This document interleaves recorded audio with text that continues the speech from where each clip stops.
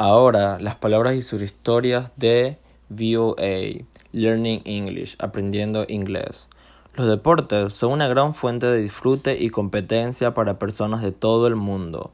Hay muchas expresiones relacionadas con el deporte en inglés que utilizamos en nuestra vida diaria.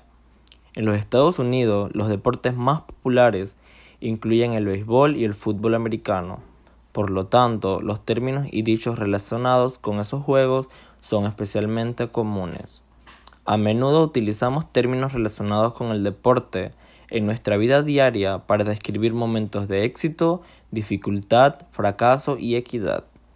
Timothy Wall enseña inglés como segundo idioma a adultos en Los Ángeles, California. También escribió el libro Footballogy, Elements of American Football for Non-Native Speakers of English. Futbología, elementos del fútbol americano para nativos no hablantes del inglés.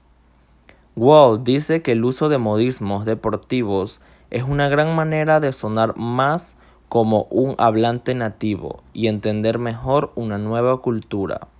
Saber cómo usar los modismos deportivos estadounidenses puede ayudar a personas de diferentes culturas a establecer conexiones personales en un lugar extranjero. Aquí hay algunas expresiones para practicar. Apiñar. En inglés, huddle up. Consideremos el phrasal verb apiñarse. El verbo apiñarse significa aglomerarse. En el fútbol americano, el equipo ofensivo se acurruca durante todo el partido para discutir su plan de juego. El equipo forma una especie de círculo de espaldas a todos los demás. Esto ayuda a mantener privada la breve reunión de los jugadores. No quieren que la oposición aprenda qué movimientos planean hacer. Aparentemente, el grupo de fútbol comenzó en la Universidad Gallaudet, una universidad para estudiantes con discapacidades auditivas. Los jugadores utilizaban el lenguaje de señas hablado a través de los signos que hacen con sus manos. Por lo tanto, los jugadores de Gallaudet se enfrentaron para que el otro equipo no pudiera ver sus manos. Aquí hay dos frases de ejemplos de la frase utilizada fuera del fútbol.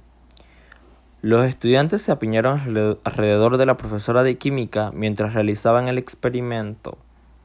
El médico y la familia del paciente se apiñaron para hablar de los posibles tratamientos. De milagro. En inglés, Hail Mary. Uno de los modismos más comunes del fútbol americano es de milagro. De milagro es el nombre de una oración cristiana. Se utiliza en el fútbol para describir una jugada realizada por el equipo perdedor hacia el final del juego. No es probable que la obra tenga éxito, pero se hace desesperada. El prisionero se escondió debajo de un coche en un esfuerzo de milagro por escapar de la policía. Otro phrasal verb es meter la pata. Otro modismo, meter la pata, describe con mayor frecuencia una situación en la que alguien no hizo algo importante o necesario. Este término se utiliza en muchos deportes. El jugador de béisbol, fútbol o baloncesto pueden meter la pata, lo que generalmente resulta en algún tipo de pérdida o penalización para su equipo. En las conversaciones no deportivas, podría decir que metiste la pata si no terminaste tu trabajo escolar a tiempo, o te olvidaste de pagar a la campaña eléctrica, o no seguías las órdenes de tu supervisor para un proyecto en el trabajo. Escucha esta breve discusión como ejemplo. Lo siento, llego tarde al trabajo. Tuve que caminar porque no había gasolina en el coche. Se suponía que John lo llevaría a la gasolinera.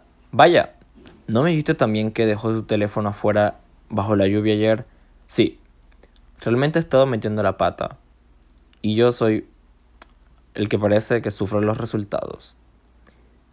Esta traducción gracias a Juan Cedeño.